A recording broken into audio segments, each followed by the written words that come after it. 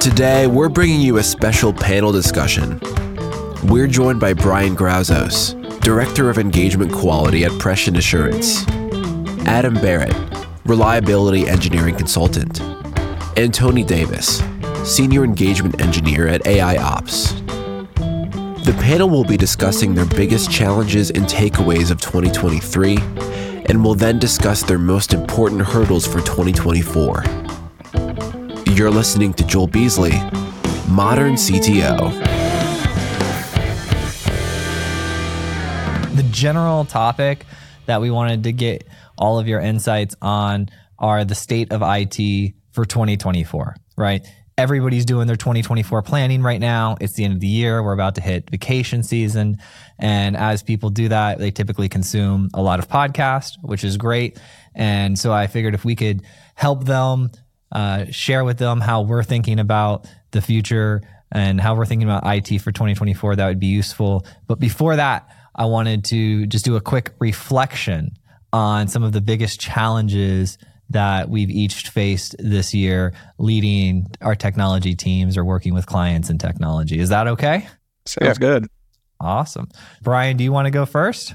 Sure. I think one of the biggest things I'm seeing right now is the, with the economy kind of playing out the way it is and everything, security funding is taking a bit of a hit, and really trying to make the case for why security is important and why although it's a cost center, it's also something that needs to be taken seriously to protect and do due diligence on your patients, your clients, your businesses that you work with. Make sure you're doing the right thing by them by having the appropriate security budget while considering the needs of the business.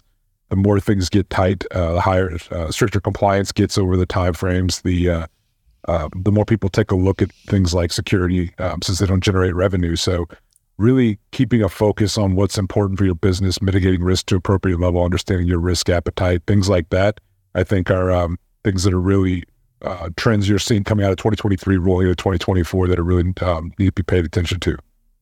What do you think, Adam? Yeah. So for myself, who, my focus is electromechanical product development, with software control, one thing that's really been interesting and been a big point of discussion over the past year is security of electromechanical devices controlled through software and what can be done now, and how impactful it is with the Internet of Everything, right? Your coffee maker has a Wi-Fi card now. So a product that I worked on recently was something as simple as a computer-controlled IV system in a hospital. So the question is, are we responsible if somebody hacks in and does an assassination by drowning somebody in saline solution through their blood, diluting their blood? Really simple stuff like that, where especially with medical devices where I do a lot of work, that exposure is tremendous and very unprotected and a tremendous amount of variability, right? I mean, different hospitals have different levels of security or control or ability, and some are very low fund, don't have a lot of resource in that area. I mean, it's amazing to think a hacker could actually kill somebody by simply changing parameters on a medical device. So that's become a whole new part of the reliability of the system, and reliability separate from product failure to reliability of, patient and user safety, and can this be used against them? So that was a big change. That's interesting, because I was doing all sorts of nefarious things when I was 13 on the internet. And sometimes you're immature. That's why we don't let kids make decisions, right? So doing things like, oh, is this satellite open? Let's see if I can get in there. Or is this can't really be a hospital. This must be some type of game. Let me see if I can just kill all the patients. Yeah. So it's not just like nefarious people trying to kill a specific person. It can also be kids just exploring the digital landscape and being like, what is this? Let's flip that switch and see what happens. Just exploring. Right. I think to your point too, Adam, is understanding what your risks are and your risks of exposure, right? I think that's something a lot of people aren't doing a great job at in lots of industries with the Internet of Everything and the cloud and lots of areas, right? They're just not doing a thorough risk analysis on where they might have exposures and what could happen with some of those exposures. So that was a great call out. Yeah, and one of the interesting things is that, to some degree, the way I look at risk, I always look at how does variability affect something. I can start with the assumption that everything at nominal value works. Your thing works under nominal value. So what happens with the variabilities?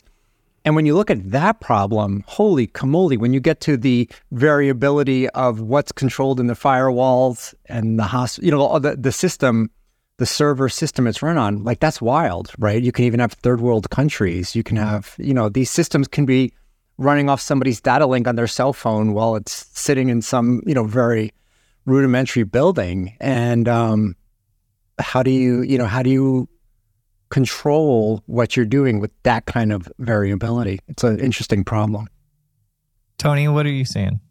Yeah, I'm probably, it would be similar to what Adam said there, because for me, when I look back, so my 35 years or whatever in the business has mostly been in IT operations, which is a very fluid part of any corporation, right? So it's always moving. It's just constantly collecting data.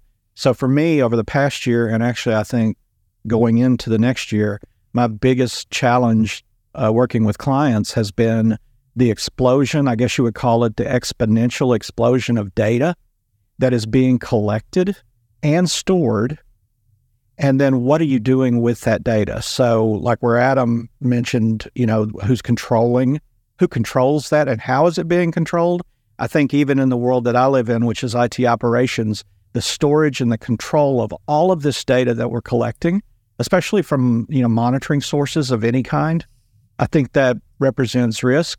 And I think on a operational side, a lot of people don't know what to do with the data, like even how to use it on a day-to-day perspective. Like you get so much data. One client recently tell me, look, I don't have a problem gathering data about my systems and about my applications. I have a problem knowing what to do with it once I have all of these data points. So I think that'll continue to be the story, but even more so now with AI as we move into 2024. Yeah, that's actually really interesting, Tony, because the thing about how to use your data is such a big question. And now being on the cusp of the AI, how do you direct AI to use it? And kind of everybody right now is like, treat it as a chat bot where, it's an individual, like almost like a personal interaction. Like we're treating it like a person and not really, probably to some degree, truly unleashing it to do what it could do in other forms. And which means that if you treat it as a person, you give it commands. I want you to do this. I want you to do that. Can we figure out how to have it answer that fundamental question? What should I do with this data? What can I learn? And it's so interesting. And it's actually an initiative for me in this next year because a part of my work is that I do take data in the field performance for products of mechanical, electrical, all kinds. And I try to characterize behaviors and then use those behaviors to predict the future. And, which then can be used in many ways. It's an insanely tedious process.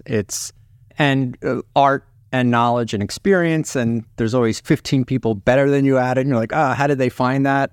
And then to think about that process and just turning it over to something that will actually define the problem better is so interesting. And I really am curious what's going to happen with that.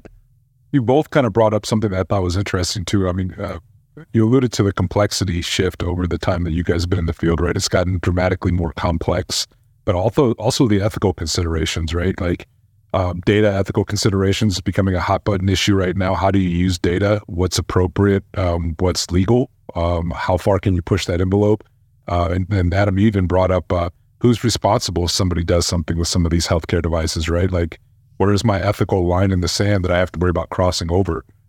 For some of these issues, where does our accountability fall and what are we covered for? I mean, killing somebody could be huge, insurance liability, legal liability, all kinds of things through negligence and not knowing what your exposure is.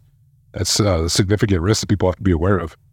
I mean, the risks to these medical companies is I've been working with companies who had an issue, like a simple mechanical issue, electromechanical issue. The FDA just walks in and can just shut you down. And by the way, I didn't know, but the FDA is a military division. They're an unarmed military division. They show up in like military fatigues. Like it's really scary. Wow. I didn't know that. Wow. And they'll just shut you down for a year. Like your business is shut for, like that's devastating. You could go out of business.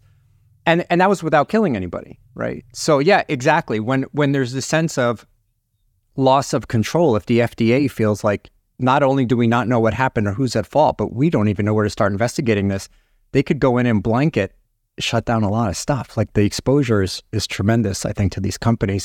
What about vendor risk even? Like you're a hospital, you use these devices. Are you at risk or are they at risk or who's really holding the bag at the end of the day, right? Like for something like that, something bad happens, or is it everybody? And it gets strange quick. And the funny thing is, with regulatory, it inspires creativity, we'll say, in getting around things. And I've seen where, with HIPAA laws, which protect patient information, but medical companies still want information on their products, right? Because they're trying to understand, they want their data set. How's my product performing? They don't want the patient data. But because of HIPAA laws, they're not allowed to be, if they're on the hospital network, they can't go out. So they just go down to the Verizon store and buy little, cell phone cards and hook it up to their machine. And the machine's just directly sending it out to the cell phone tower now, right? Like, they just bypass everything. And I'm not even sure how, the legality of it is even weird. But, you want to talk about vulnerability, it's running off a burner phone card, basically. Like, yeah. It doesn't matter what the hospital does. They're not even using their network. That's a little shady. Yeah, it's interesting, but the shadiness part's even hard to state because the question is, the HIPAA laws are protecting the patient information, right?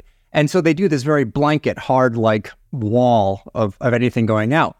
And these cards are specifically taking instrument data, there's no, the patient, that information's kind of removed. So it's more of that they never created enough resolution in the data with regard to what's protected and what's not, to where it's leaving a little bit of this kind of... It's the ethical thing, right? Self-regulatory part where it's watching. Yeah, I don't have any patient names or whatever. I just have my servo count and my this and that and the fluidic flows of whatever, And, I didn't take out the hospital of the patient, But the problem becomes when there's a little gap in that wall, right? Like if I can get into the hospital network through that device, or if an engineer can get into the hospital network through that device, right? Right. Oh, that's exactly it. It's as far as security, it's like, talk about a back door. It's having Fort Knox, but you have a screen door in the back, that has a please knock sign or don't no trespassing. You know what I mean? It's like, that's basically what it's been reduced to. Yeah. And so and you're really in trouble when your IT auditors show up. Yeah. And when they find that cell card that's transmitting data, that's going to be a real weakness that they're going to note. But are the IT auditors breaking open the machines and looking inside? Like that's they could ask the good questions. So if you're doing your job right, you should be asking the right questions to say, how is this transmitting and things like that. But this brings up a whole other can of worms that I'm pretty passionate about around, compliance and audit is not meant to regulate these kinds of things, in my opinion. It's meant to make sure that they're doing what they say they're doing. Not meant to be the watchdogs. This has kind of become in the last 10 years or so. Security should always be first, with audit second, in my opinion, or compliance second. But it's really flipped around to what's the bare minimum we can get by with our auditors. If that's the case, then let's do that. And I think that's just a very slippery slope in the ethical landscape, right? You need to make sure that you have that open window or open glass kind of thing that you were talking about, Adam. Like, if it's not ethical, don't do it, right? Like, you don't need somebody to tell you not to do it. It's wrong. Just don't do it. Right. Security as a whole is kind of trending in that direction and getting what I might call lazy to some degree around security, right? Like, how low can we go and still be okay? It's a dangerous concept to really see happening in the industry. Brian, I signed the contract with the Fortune 500 company. I need to get and then they give me all these ridiculous compliance questions and these absurd things that act like they have no experience in understanding what type of product or service I'm delivering to the company, and then I'm like, all right, well, these are just the stupid, these are not the things that they should even be thinking about. That's what I'm thinking as an engineer. I'm like, this isn't what you want to be looking at. But nonetheless, that's the hurdle I have to jump. So now I'm like, now my entire, process is designed to just overcome those hurdles. And I spend all of my effort overcoming these ridiculous hurdles. And I don't get to take any of that money and time, because we're a business, right? And put it towards, actually solving the things that need to be solved. It's turning to check boxes is what it's turned into. And even when the check boxes don't make sense, we still want people to check boxes, right? And to your point, your vendors and your clients should know you and how you operate at a deeper level than just a security questionnaire that maybe doesn't even make sense for how you operate, right? It really is knowing your risk profile by your high-risk vendors and really getting to know them at a deeper level, I think, is something we need to be doing a better job of. It's kind of like we've automated without automation, right? We've kind of taken any kind of audit judgment or any kind of judgment at all out of a lot of our security conversations and just relied on tools and processes that maybe don't even make sense anymore, and we never reevaluate them.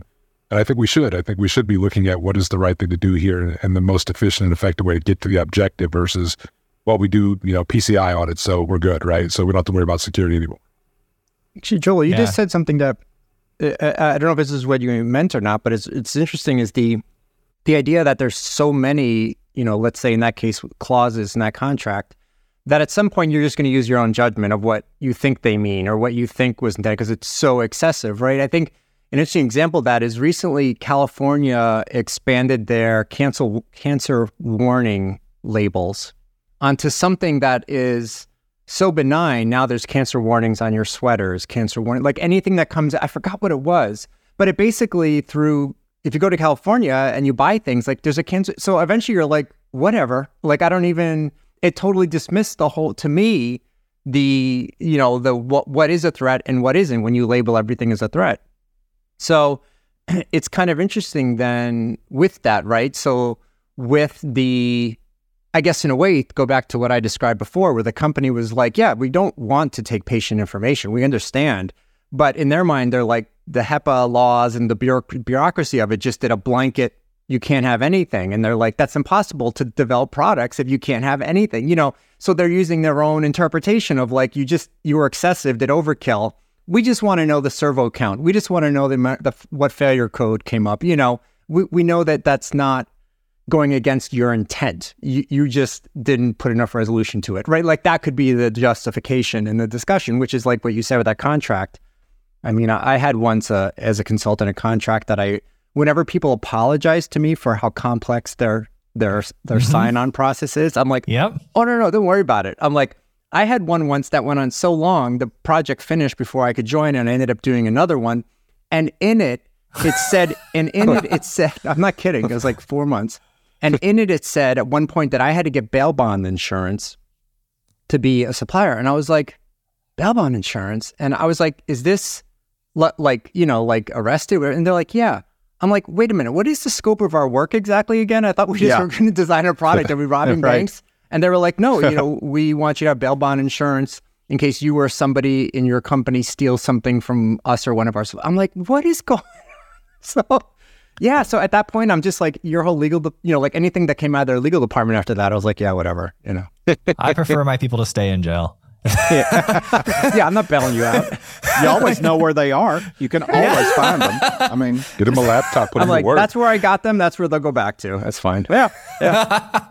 Okay, so we wanted to do a little bit about looking in the past about what we experienced last year and going forward, what we're experiencing this year. It sounds like a lot of risk management is on everybody's mind. Adam, so I know Brian, I'm going to have you share a little bit about what that looks like specifically, but I was curious about Adam, like, do you come across risk management and security at all? Yeah. So, I mean, risk management obviously is a big part of what I do. So, my specialty is developing products, electromechanical software systems from the point of invention to where it's a mature product. So, and taking something that just works with paper clips and duct tape or whatever it takes to get it going and turning into a fully, robust, mature product, so much of that is directed by risk, right? I call it risk guidance, actually, right? Where you want to make sure you're always going after the critical few, not the trivial many, the critical few being the few things that are greatest risk, and constantly evaluating and updating that. So, yeah, that is such a core element of what directs how I practice what I do. But then, with the security, you're asking specifically about the security side of it. With regard to, you're saying security as in intentional, malicious, trying to, defeat the purpose of whatever it is. Is that what you mean? Yeah. Brian, what do you do? Tell me about what you guys are doing. So we are doing the compliance audits. So there's two different lenses for us, right? We have our internal risk assessments and controls and evaluation that we need to do as part of Prescient Assurance, but we also consult with lots of startups, hundreds of startups, over 1,000, I think. So we have to make sure that we help them adapt their risk assessment and control profile as they grow and things change, right? And they create new business lines. So we're constantly having to work with them and making sure that they're addressing risk appropriately. They have competing concerns. They're trying to be a viable business. So they we have to Adam's point, we have to focus on the critical few things that are the most important to them, because they don't have the funding and the size of like a giant company to really get into building out super strong security models and dedicated teams, right? There are people wearing lots of hats. So we have to be mindful of that and work through those with them to make sure we're doing the right thing for their clients, because we're issuing reports, SOC reports, for instance, SOC 2s, if you guys are familiar with those. So we need to make sure that we're doing the due diligence to make sure that they're well represented to their clients, but that they're also having the right security in place to protect themselves and their patients and customers and clients and everything else that they're working with, right? Whoever's doing business with them, we want to make sure that they're protected as well. So lots of different risk lenses that we have to go down to make sure that we're covering all those bases. And when we're implementing these big changes, let's take it a little bit higher level to like tech leadership, right? Let's say for 2024, we're going to implement these new compliance standards, or Adam something new to the product, or Tony some new workflow with visibility into our data. Let's talk about how to implement big changes across the technology organization. What tips or advice do you have for leaders attempting to do this in 2024? I'll tell you from my vantage point, and Joel, I think I've told you this before, but there was a period in my career where I was responsible for, IT compliance and all of the IT GCs for operations for a startup that was going to go public. And so I spent almost 2 years in that lead up that probably Brian was referring to there, where, to be honest, we didn't have hardly any IT GCs, or we didn't have any form of IT compliance, but you have to have that. You're not going to go public without it. And so when I think back about that torturous 2 years of my life, the thing I would advise anybody who's going through that process, and again, Brian is probably the expert on this, but man, you've got to plan for every little scenario that you never thought would impact what I would call material weaknesses in IT. The tiniest little thing that you do, maybe even daily, could drastically impact your ability to control your environment. And so that 2 year period taught me so much. And like I said, it was pretty torturous. But that would be anybody who's starting that journey. I would advise them that the smallest things you do every day in IT operations can impact that process. Yeah, I would say if you're implementing any kind of new process or any kind of new product line or going public or anything like that, you really need to document out what that looks like first, in my opinion. Like have a roadmap with all the different control points, risk points, things like that, and evaluate, this is a significant portion of risk here. How do we mitigate this to an acceptable level, right? And go to the next stage. How do we mitigate this to an acceptable level? And the one thing people tend to do, I think Tony was alluding to this, is they put controls in place, but they don't measure and manage, right? They kind of put the control in place and they forget about it, or they buy a tool and they forget about it. And the tool does some things and it's great. Sometimes auditors will be fine with that, but you haven't really addressed your risk profile, right? You haven't lowered your risk because you're not actually addressing the things that are going off. The alerts are going off, or they're not even set up right. All of those kind of things in operations give you a false sense of security. And you really need to be mindful of what are you trying to accomplish? What are your risk profiles you're trying to mitigate? And how do you do that without overburdening your team, right? You want to be efficient. You want to be effective. You want to be mindful of cost, but you want to get it to an acceptable level of risk based on your risk appetite without overburdening your team. So that's kind of how I would approach it, Tony. Yeah, and one other thing on that, now that you mentioned that, Brian, is I learned another lesson, which is internal audit is very different from external audit when it comes to IT compliance. So always, this sounds strange, but it's just, again, was my experience. Always try to work closely with your internal audit team, because your internal audit team is there to really help you understand what controls you really need to have. And like Brian said, how to mitigate that risk and prove. You have to prove that you mitigated the risk. It's not just take my word for it. So we had one auditor come in at one point, an external auditor, and they put their scripts through our entire environment and infrastructure, and they ran their scripts and took that data. So that was the only way we were going to get sign-off from the external auditors, that they're able to put their scripts into our environment. So when you think about that, imagine if you don't have your house in order. I mean, that's the power of external auditors. So you can quell some of that by working very closely with your internal audit team, and not sort of, how everybody goes, here comes IT audit again or something like that. No, you really want their help. And if you don't have the skill set in internal audit, sometimes don't have the skill set, or even internally in the company, hire experts. I mean, nobody wants to spend That's the money. That's what we did. but don't try to, figure things out on your own. And God forbid, don't put controls in place just for audit. I hate when I see that, because they're the worst controls ever. They cost money, they don't mitigate any risk, and they provide everybody with false data, right? Like, put the right controls in place and show those to your auditors and make them happy with the right controls. I've seen things where people like take alerts, send them all to a database, nobody looks at it. Well, that's not helping anybody, right? It might pass audit, but it didn't do anything. Figure out what the right control is in your environment and make sure you put it in place effectively, achieve the objective that you're trying to achieve, and not just some semblance of compliance or security that makes people happy, right? Like, that's not the goal.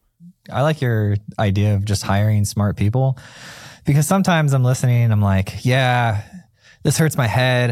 I don't. Who do I write the check to make this go away? Yeah. So I don't know. I call it the psychiatric fee.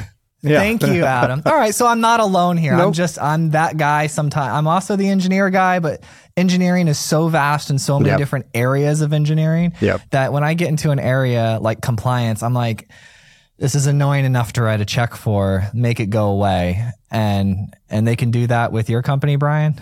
Yeah. I think you're the only one that offers that service here, right? We have two branches. We have security and assurance. So we do the audit work on one side, and then we have security and pen testing on the other side. But I've learned this in my career, that what do you think? Like, when you think tech people, because I'm a security professional, I think tech people all have a security background. They don't. Developers don't know security very well. They don't teach a lot of this stuff in school. They teach development, right? They teach engineering. And, they might try to get through it as best they can. It's like me trying to code my own corporate web app, right? Like, I'm not going to be great at it. So I'm going to hire an expert to do that. So I would recommend the same thing. If you're going to do compliance work or security consulting or something like that, hire an expert. Even if you put your own controls in place, hire them to do a validation, even just like an internal staff augmentation kind of a work assignment. Maybe not a formal compliance report, but just take a look at our program and see, does it make sense? Are there anything you would do differently? Because you don't know what you don't know, because you're not a security expert, right? So having them take a quick look over your program could be pretty cheap. But it's definitely a nice double check to make sure you're on the right path forward. What's this SOC 404 thing? Is that humor in it? Like, they chose the HTTP error code, or what? SOC 404? Yeah. Brian will know better than me, but from my experience, I had to look it up too, because I think it's his internal audit. From the best I could tell, I've never heard it called like specifically until recently. So 404 looks like you're supposed to be keeping an eye on your own internal controls. SOX 404A. That's There's good security humor. to me. So I was kind of like, or good financial compliance. So I was kind of surprised they had to tell people to do that. But I guess it is a thing for some of the smaller companies. I think it's an administrative burden. They don't have the teams to do this. And I was at a big company, so it was just something we had built in. But it looks like SOX 404 is two phases. There's a validation of your management's assessment of their internal controls over financial reporting, which would include ITGCs as well as financial controls. And then SOX 404B is the auditors, your external audit firms who do your SOX compliance, reviewing your assessment of internal control. So they're actually opining on your internal control assessment that you've done internally, from the best I could tell. I'm not an expert on 404, but that's what it looks like to me. That's what we went through to get our IPO. So we had to go through Part A, for Sarbanes-Oxley 404 Part A, which is going through the steps to ensure financial controls at the company I was working with. And that was the 2-year process. My part was the ITGCs, which was just the IT part. But I was involved or in the meetings that were for the whole SOX 404, I guess you would say, compliance or certification before we went public. And that's why CFOs and CEOs go to jail now, is because of Sarbanes-Oxley. So you didn't, previously to that, people signed off on false earnings statements and, revenue statements all the time. There were no real implications. But after this, now when the CFO and the CEO sign that 10K or whatever, that's saying that I'm guaranteeing you that this is accurate. And you go to jail when you're wrong. You said something interesting. Your question, Joel, was about, you said, what should leaders look for? And it's kind of interesting because leaders are those individuals you talked about that hire everybody to do something, right? Like everybody around them is somebody they brought in. It's a specialty to do something. They don't know how to do all those things. So as a leader, what is their role? And I always think of it as in push points. Like their role is not to be expert in it, but to push at the right points to see if any of these things is not doing what it's supposed to be doing, right? And that's their expertise. Is what is the effect that you're looking to have from this initiative, and do you have some kind of metric or indicator that it's not going to do that, and can you push on it, right? It's like we don't have to be an expert in houses, but in building houses, but you could know the right procedure to check one, push on the wall and the sheetrock and, can you find a soft spot? Is there rot? Is there, that kind of a thing. So I think as leaders and, going forward, especially with how things are changing now, that's their role, right? Knowing what are the indicators for those points to touch to see if they're soft. Yeah, I learned something from, do you know Tim Urban, Wait But Why? A guy, he's like a writer online, and he goes into these deep things. And I got to interview him once, and I was like, hey, how do you go so deep into these specific areas and you can write like you're a subject matter expert? And I think he said something like 20 hours of focused practice will put you in like the top 1% of people on the subject. And I think that complements what Adam was saying, because if you are a leader and you are having a new emerging area, to ask the right questions, I would say if you study an area for 20 hours, you'll have a real good idea of what the right questions are to ask to do that poke test. Is that what you called it? Push points, Adam? Yeah. Yep. I like it. No, I think that this is another area where if you're not suitably competent and you don't want to hire a team, hire somebody to come do your validation of your controls. You can't have a staff log, again, internal audit kind of function. That way you can have them come in for a few weeks, do the validation, provide it to your external auditors, and you don't have to hire a dedicated team or person to do this. It probably gives you better comfort that your controls are operating effectively. And I think this is a weird area for leaders, right? Like to them, depending on the leaders, some people might not take this very seriously because they're like, we have an accounting PD team and all that, so who cares? But it is serious, right? Like, especially if you're in the marketplace out there, you're in the stock trading world. Your investors are relying on you to be upfront and honest. And if you don't take a good look at your financials and make sure that you're running the company responsibly, they're gonna be upset by that. You're gonna get sued. You're gonna get fined. You're gonna get hit with a lot of things, or potentially, if you're really bad, go to jail. To Tony's point, right? SOX was a big deal after the Enron and all that kind of stuff happened because people were faking their financial statements. Now they're saying that they want people to be also accountable for the controls, the segregation of duties, the right change management controls, anything that could impact the integrity of that information from start to finish. You have to be accountable for that because you're responsible for what goes out the door to your stockholders. And so if you don't know how to do this internally, hire somebody to do it for you, but it is important that you are aware of this. Or to Adam's point, use KPIs, automation, validation, control tests, things like that, build those out. I think Adam had mentioned earlier the responsibility of vendors and the impact of vendors. And just a brief comment, I'll never forget the first time I had to, defend, or not defend, that's the wrong word, when we had vendors who provided our financials in the cloud, like we had sort of a financial system in the cloud. I'll never forget having to go through their SOC 2 report. And as I believe at the end of the report, Brian would know this, but at the end of the report, there's this section where the vendor says, these are the things that we don't have controls over that we expect our clients to control. And there's a name for those. I'm sorry, I don't remember it right now. CUECs, compensating user entity controls. That's it. And when you see that list, I'll never forget having to go through their list of what they don't control and prove that our company did control it, so we're not at any risk.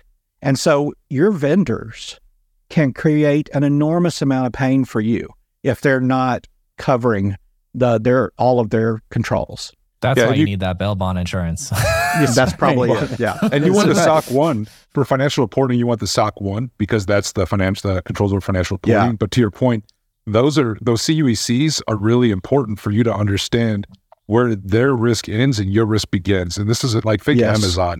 Amazon has this really well-defined thing, and it still gets confused, right? They say we operate infrastructure. Anything above the infrastructure is your responsibility. And I don't know how many times people try to say, oh, they do the firewalls, they run the server. They don't do any of that stuff. That's all on you. Read the report. And if you don't, you have an unidentified risk in your environment that you need to make sure that you're aware of so that you can appropriately mitigate that, or you're exposed, right? Like nobody's managing the firewalls. Maybe you don't have firewalls. That could be a legit thing that happens in a lot of small companies because they're not thinking about those little security details, right? All those kind of things are things you need to be aware of. And there's also another section for if you're issuing a SOC report that you also identify controls covered by your vendors and controls for your clients as well, right? Making sure that you articulated those clearly on both the reports so that you are fully documenting out where things are happening and who's doing what to mitigate that risk. How long until ChatGPT can just do this for us? That's a great thought. Do you want to protect us, or blow through any security we have? Yeah, I was talking to an insurance company, right? Because there's a lot of money there, and the insurance AIs like challenge and do stuff, try to not pay out. Essentially, they didn't say it like that, but that's what they do. And so my brother and stepmom are like physicians, and so they have their human staff, replying to all these things that looks like it's coming from human staff at the insurance companies, but it's coming from AI. Right. And there's some humans in the loop, but soon enough, the physicians are going to get AI, and then it's going to be the insurance AI negotiating with the physician's AI. And this is happening like today. This is happening like right now. And so I'm like, well, I could see that exact same thing playing out like in compliance. You've got the compliance audit people have their AI. You have your AI trying to keep you secure and like issuing things. And now the humans just essentially start working for the AI checklist. Like, when are we going to get there? Answering when is the hard part, but as far as something that I think it would be, in my mind, especially with what I went through, and now with the clients that I work with, remember I said that we have this exploding amount of data exponentially just blowing up, and not only do they not know exactly what to do with the data, but a lot of times they don't know what risk might be. Maybe they're collecting data that they shouldn't be. Happens all the time. Maybe they're getting data that they really shouldn't have stored. Well, what a lot of IT compliance is counting on what you know. But a lot of times there's a lot of things we just don't know, especially if you have huge organizations. I would love to see the time when we could just have like ChatGPT go out there and basically look for every vulnerability in our data stores and just come back to us and say, okay, well, I found, 4,000 weaknesses or weak points. And then at least, if nothing else, I'm not suggesting that AI would go and, validate everything, and fix everything. I'll suggest that. Yeah, I mean, it's a perfect world, but at the very least, we would have an accurate starting point and we would know what we need to know. That would be cool. It's interesting, Joe, what you're saying is but it's not a new problem. That's the shield and sword problem, right? That goes back all the way to the origins of humanity, where I get a better shield, so you make a better sword. So I make a better shield, you make a better sword. But there is one interesting point in history where something changed. And that was with nuclear weapons, right? To where all of a sudden, we both had something that was really just so tremendous that you came to agreements to not, really this mutually assured destruction, agree to not use a little bit of the family theory where it became humanity versus that. So the question is, with this shield and sword you described, where one has one chat or whatever AI fighting your AI, and when the AIs get so strong that we can't beat each other or can just devastate each other no matter what, do we begin to bond with each other versus that new technology, in the sense where we go to more of the emotional trust, where I trust you, right? Like we have, that's one of the most fundamental elements that makes humans different than all other animals, right? We have these ability to have these, through complex language and commitment and trust, have these bonds, right? So would it be that, hey, instead of having my AI fight your AI, why don't we just agree on these principles of trying to accomplish these together? And if one ever breaks that, we just end the relationship instead of fighting, right? Which is kind of the nuclear thing. Because I think the AI is going to be so strong and so beyond us. I have friends who develop AI for different systems. It writes code for them that they can't edit. So they're already out of the loop. So if my AI fights your AI, it's an infinite battle, but I'm not a part of it. You're not a part of it. We're just bystanders. We're going to get caught in the middle. There's going to be an AI nuke, right? Because that's what has to happen. The nuke has to go off before everyone realizes the devastation and makes the agreements. And correct me if I'm wrong, because I'm not a super history buff, but would you say that's right or wrong? I'm not sure if I understand what you're saying. Well, the nuke had to go off for us to understand the nuke. We couldn't just say that we had a nuke. Like the first first person to have a nuke can't just say we're no longer fighting the sword and shield battle. We now have a nuke. Right. And so you couldn't just say it. You actually have to demonstrate it. So you think we're going to have like an AI nuke at some point that's going to demonstrate it? I see two things. I see one as this is unusual with the speed it's going to advance, right? So the thing with AI so a nuclear bomb can't advance itself. We still have to advance it. The strange thing with AI is when it can advance itself, at what speed does it advance beyond our control? So in that version, it's hopeless. It doesn't matter, right? Because once that happens, it goes so far beyond, our control so quickly. Or the other version is, like you're saying, demonstration of it, which I think is what you just described, though, has already happened. You just described that. That's exactly what that was. The insurance companies demonstrating their power with AI, fighting, the hospital. So I guess your point is, when does something happen that we all are alarmed enough to do something, as a species? I don't know. Do we trust? I'll throw it back to Brian to get him involved. Brian, do you trust Elon Musk to handle this AI stuff for us? Do you think he's going to be like the figure that's going to help us out here? So I'm not an AI expert. I'll fully admit that. But for me, everything I've seen or heard so far is it's not great at judgment, right? It's in analyzing data, and it's doing things based off of data and you guys may know this way better than me, so feel free to tell me if I'm way off base. But it's looking at trends in data and big data, right? It's kind of analyzing all those topics to see what it should be doing.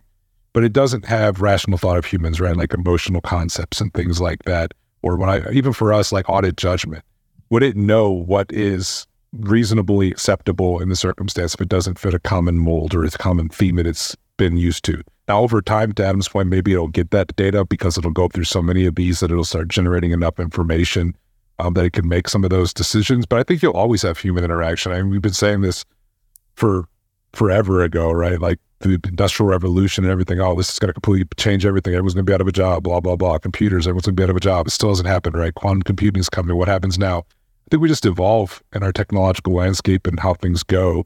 And, we'll see what happens with AI. I don't know. I think there's going to be some huge ethical implications with this because people are collecting large volumes of data, and what they do with that data and how it's getting handled in the privacy space and everything else might cause some concerns. I imagine at some point, some big regulators or governments will come in and start slapping people with things to really hinder this progress. So that's just my high level novice view of AI personally. I don't know what you guys think about that. Actually, Brian, let me ask you something. You said something in this, Brian, you and Tony are so far more expert in this than I'm at a kindergarten level. We need to hire, bring in an AI expert because I don't know if anybody's really that person. No. I mean, on any of this, stuff, which is amazing. I love listening to what you guys were sharing. But you said quantum computing. So what's kind of interesting is the AI, right, is this, we'll just call it a processing ability. But when you add the quantum computing, the hardware that's that fast, you can take relatively rudimentary security breaking hardware today and put it on a quantum computer, and it pretty much could break any passcode just through brute force. So what do you think will happen when those two things come together, right? The AI and quantum computing. Is it just going to be this infinite explosion far beyond us that we can't even touch? Or So I've seen a product a while back that used AI for pen testing, and I thought it was pretty cool. I mean, it was obviously a test scenario, so I don't know how it actually fared in the wild, but I know some big companies and even big Ford firms were using it. It was basically push button pen testing. They would go through the whole process to escalate privileges and everything. Now, I imagine that's probably using, commonly exploitable things. It's not going to be the same as a super competent pen tester. I don't know if any of you guys have a pen test background, but people who can kind of create their own custom things and bypass things through that kind of stuff, it might be a little bit more complicated because that does require a little bit of judgment based on what you're seeing there.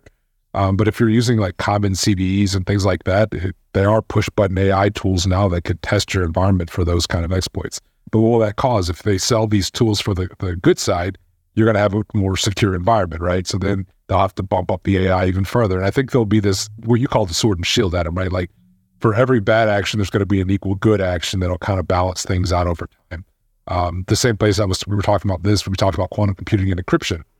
The encryption algorithms, once quantum computing becomes a real thing, the time to brute force an encryption algorithm is going to be way smaller. What does that mean?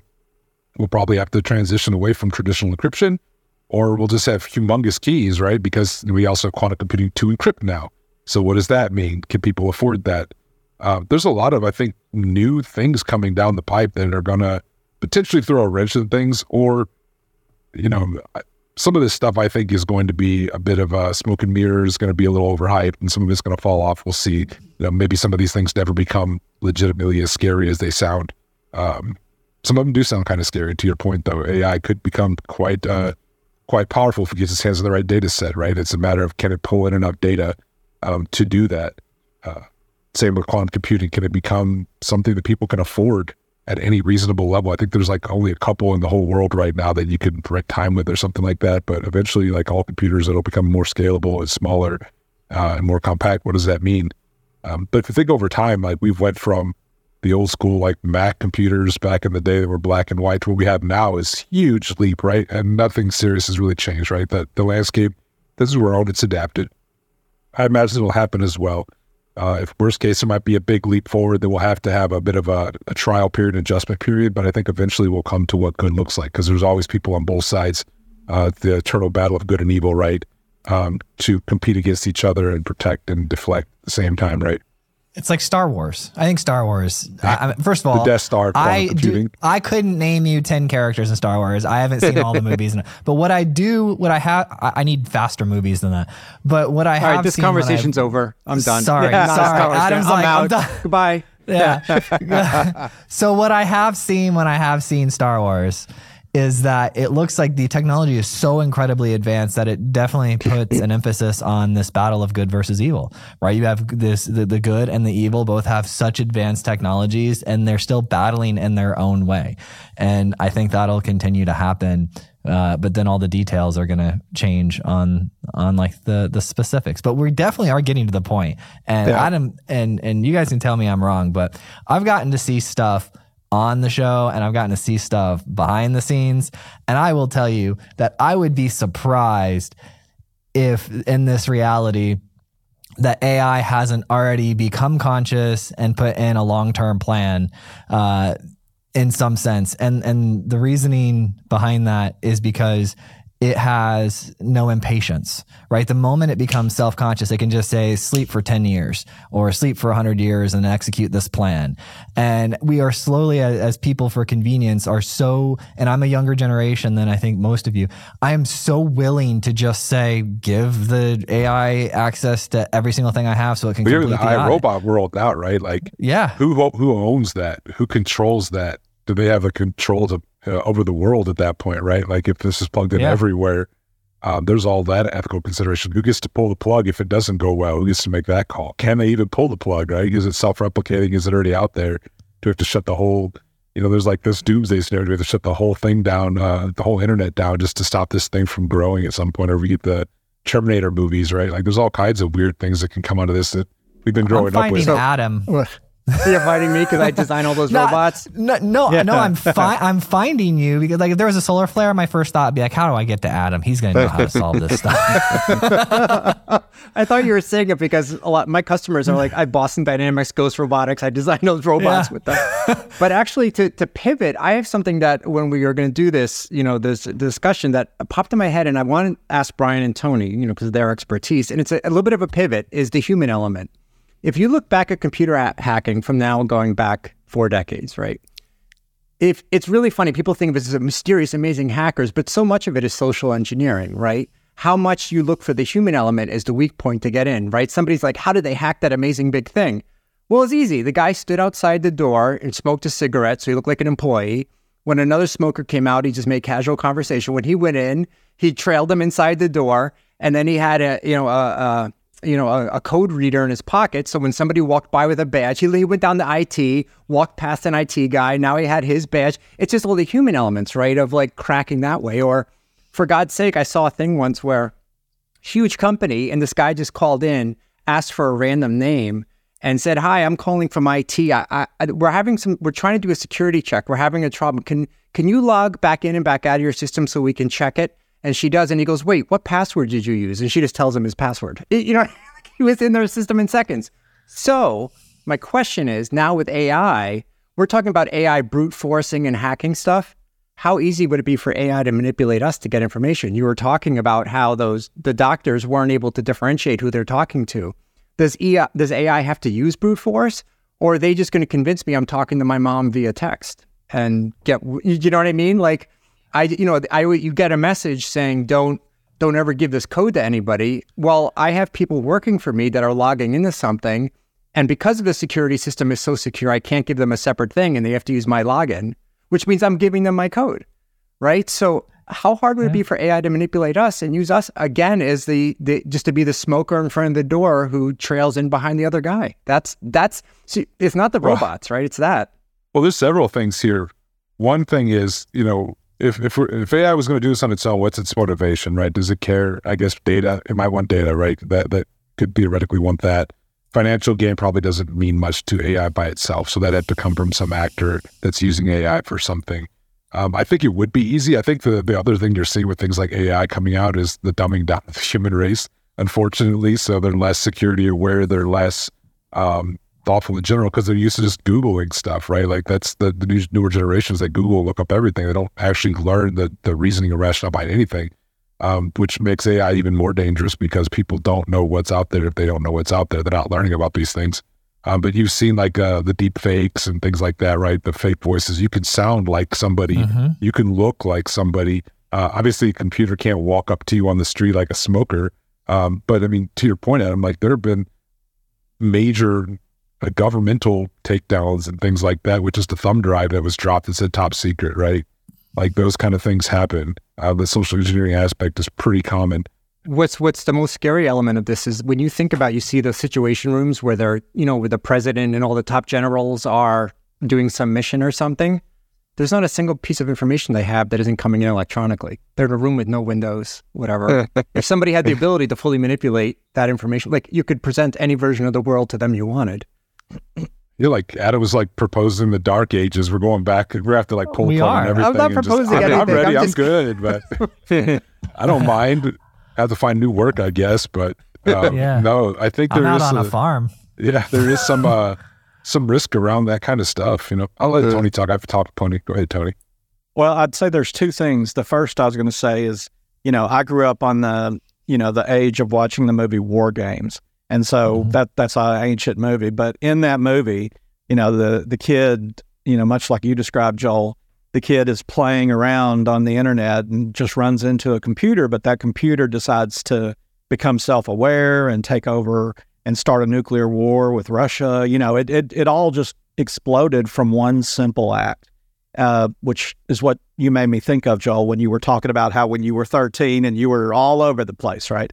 So I think there is a component of that with AI that I'll always be cognizant of just because I'm so old, right? And I remember War Games when I was only 13. And I remember the impact of seeing a computer take over and almost destroy the world. But the point that Adam made had me thinking about something that's happened to me on my last 3 jobs, and that I've worked for a company.